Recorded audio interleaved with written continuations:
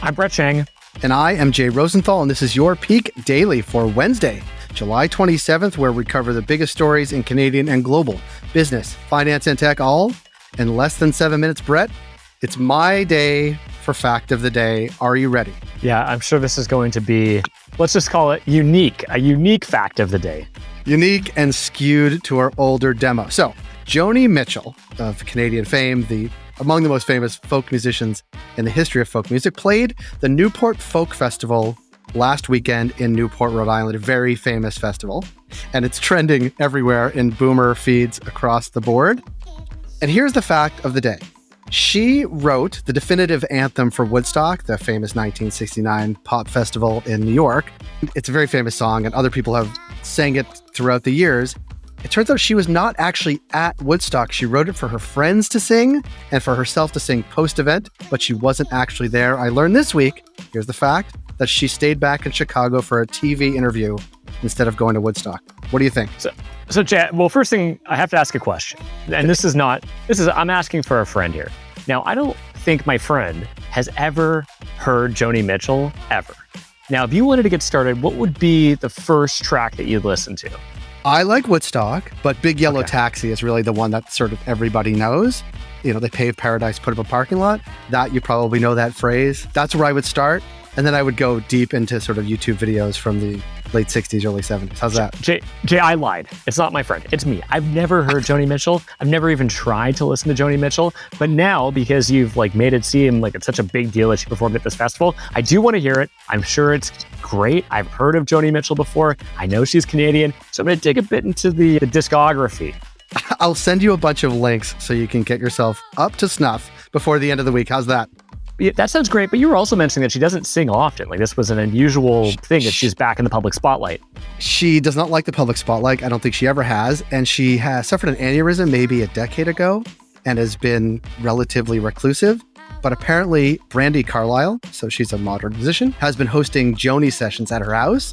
And this was a continuation of that at the Newport Folk Festival. So, I mean, if you follow folk music, you've known this is coming, maybe. But it was quite a feat.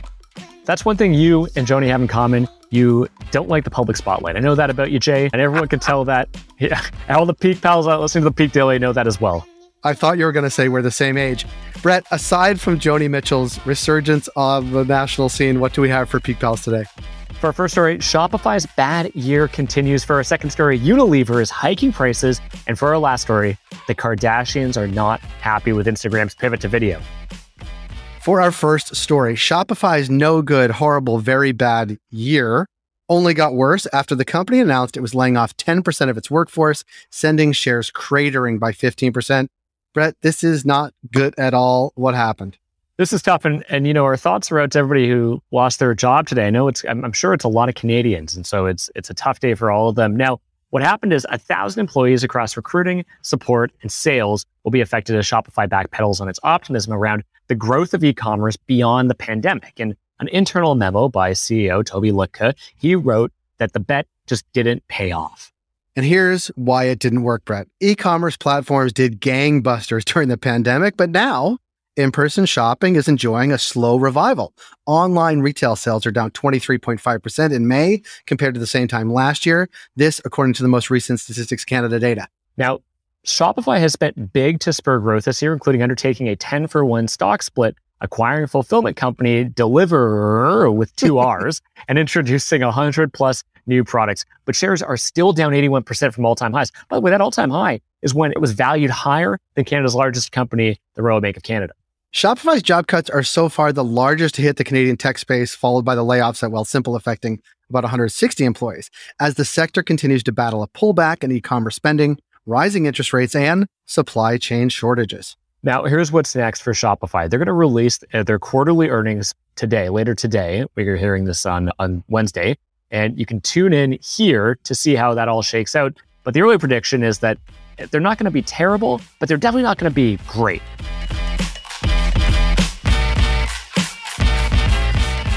For our second story, how much would the cost of your favorite soap need to rise for you to kick its lavender scent and moisturizing properties to the curb? Well, guess what? Unliver, one of the global CPG conglomerates, they're going to find out, Jay. That's right, Brett. The company increased prices across 400 brands from Dove soap to Hellmann's mayonnaise by 11% as executives try to battle an unprecedented cost landscape, that's what they're calling it, without losing customers to cheaper alternatives. This, according to a story in the Financial Times. That's going to be tough for them to balance. That may seem like a steep price hike, but Unilever is not passing on all of the costs to increases to customers as the company expects margins to fall this year. So they're eating some of that as well. It's hard to say whether shoppers will tolerate price hikes, though.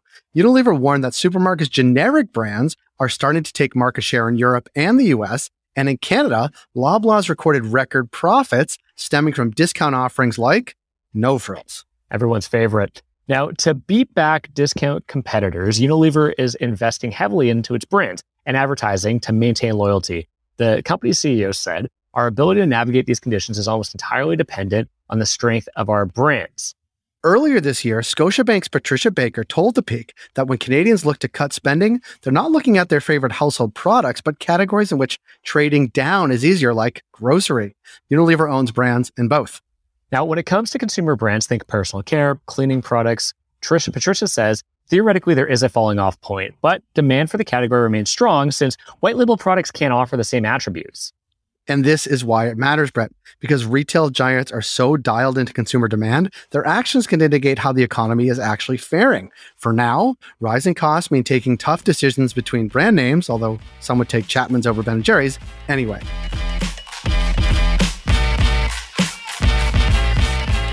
And for our last story, and I know you're going to like this one, Brett, the Kardashians aren't happy about Meta's moves to make Facebook and Instagram more like TikTok, but not even their clout is powerful enough to stop the pivot to video.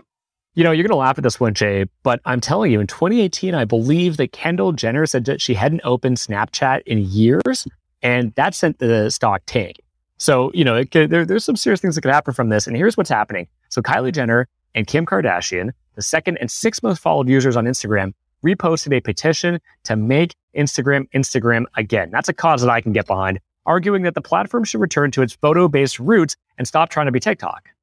I just didn't know if there was a red hat involved in all of this, but the celeb sisters joined a chorus of users that are PO'd about the TikTok-style Reels page, which incorporates videos from across the platform and not just people you follow. Now, Instagram head Adam Mosseri responded to the critique yesterday saying, essentially, tough luck, because the platform is changing and more of Instagram is going to become videos over time. Now, you might be wondering why Meta doesn't just stop everything and change the strategy to cater to the Kardashians, and it's because the people have spoken and they want video. TikTok is crushing Facebook and Instagram users' engagement numbers, with users spending 26 hours per month on TikTok versus just 8 on Instagram. That sounds about right for me, Jay. That level of engagement means major ad bucks for social platforms, and TikTok is reaping the rewards with ad revenue expected to triple this year. Those are good numbers. But here's the thing, and it's not good news for IG influencers like the Kardashians, who have built brands and business empires that are now at risk of being supplanted by amateur creators who get boosted into people's feeds by an algorithm. This is the generational divide, Jay. While you're listening to Joni Mitchell, I'm scrolling through TikTok. And here's the bottom line. If you just want to look at photos of your friends, maybe get a group chat going, because social media, they're moving full steam ahead towards the algorithm era where engagement and ad dollars are plentiful. And I, for one, Jay, I can't wait. I love the algorithm era. Well, Joni Mitchell on TikTok is fire. So check it out. All 5 videos. Peak Pals, thanks for making us the most listened to and only daily Canadian business news podcast in the country. If you got a second, why not follow this podcast on your app of choice and leave us a review? And if you want more Peak, make sure to subscribe to our daily newsletter at readthepeak.com. And as always, thanks to Dale Richardson and 306 Media Productions for putting together this episode.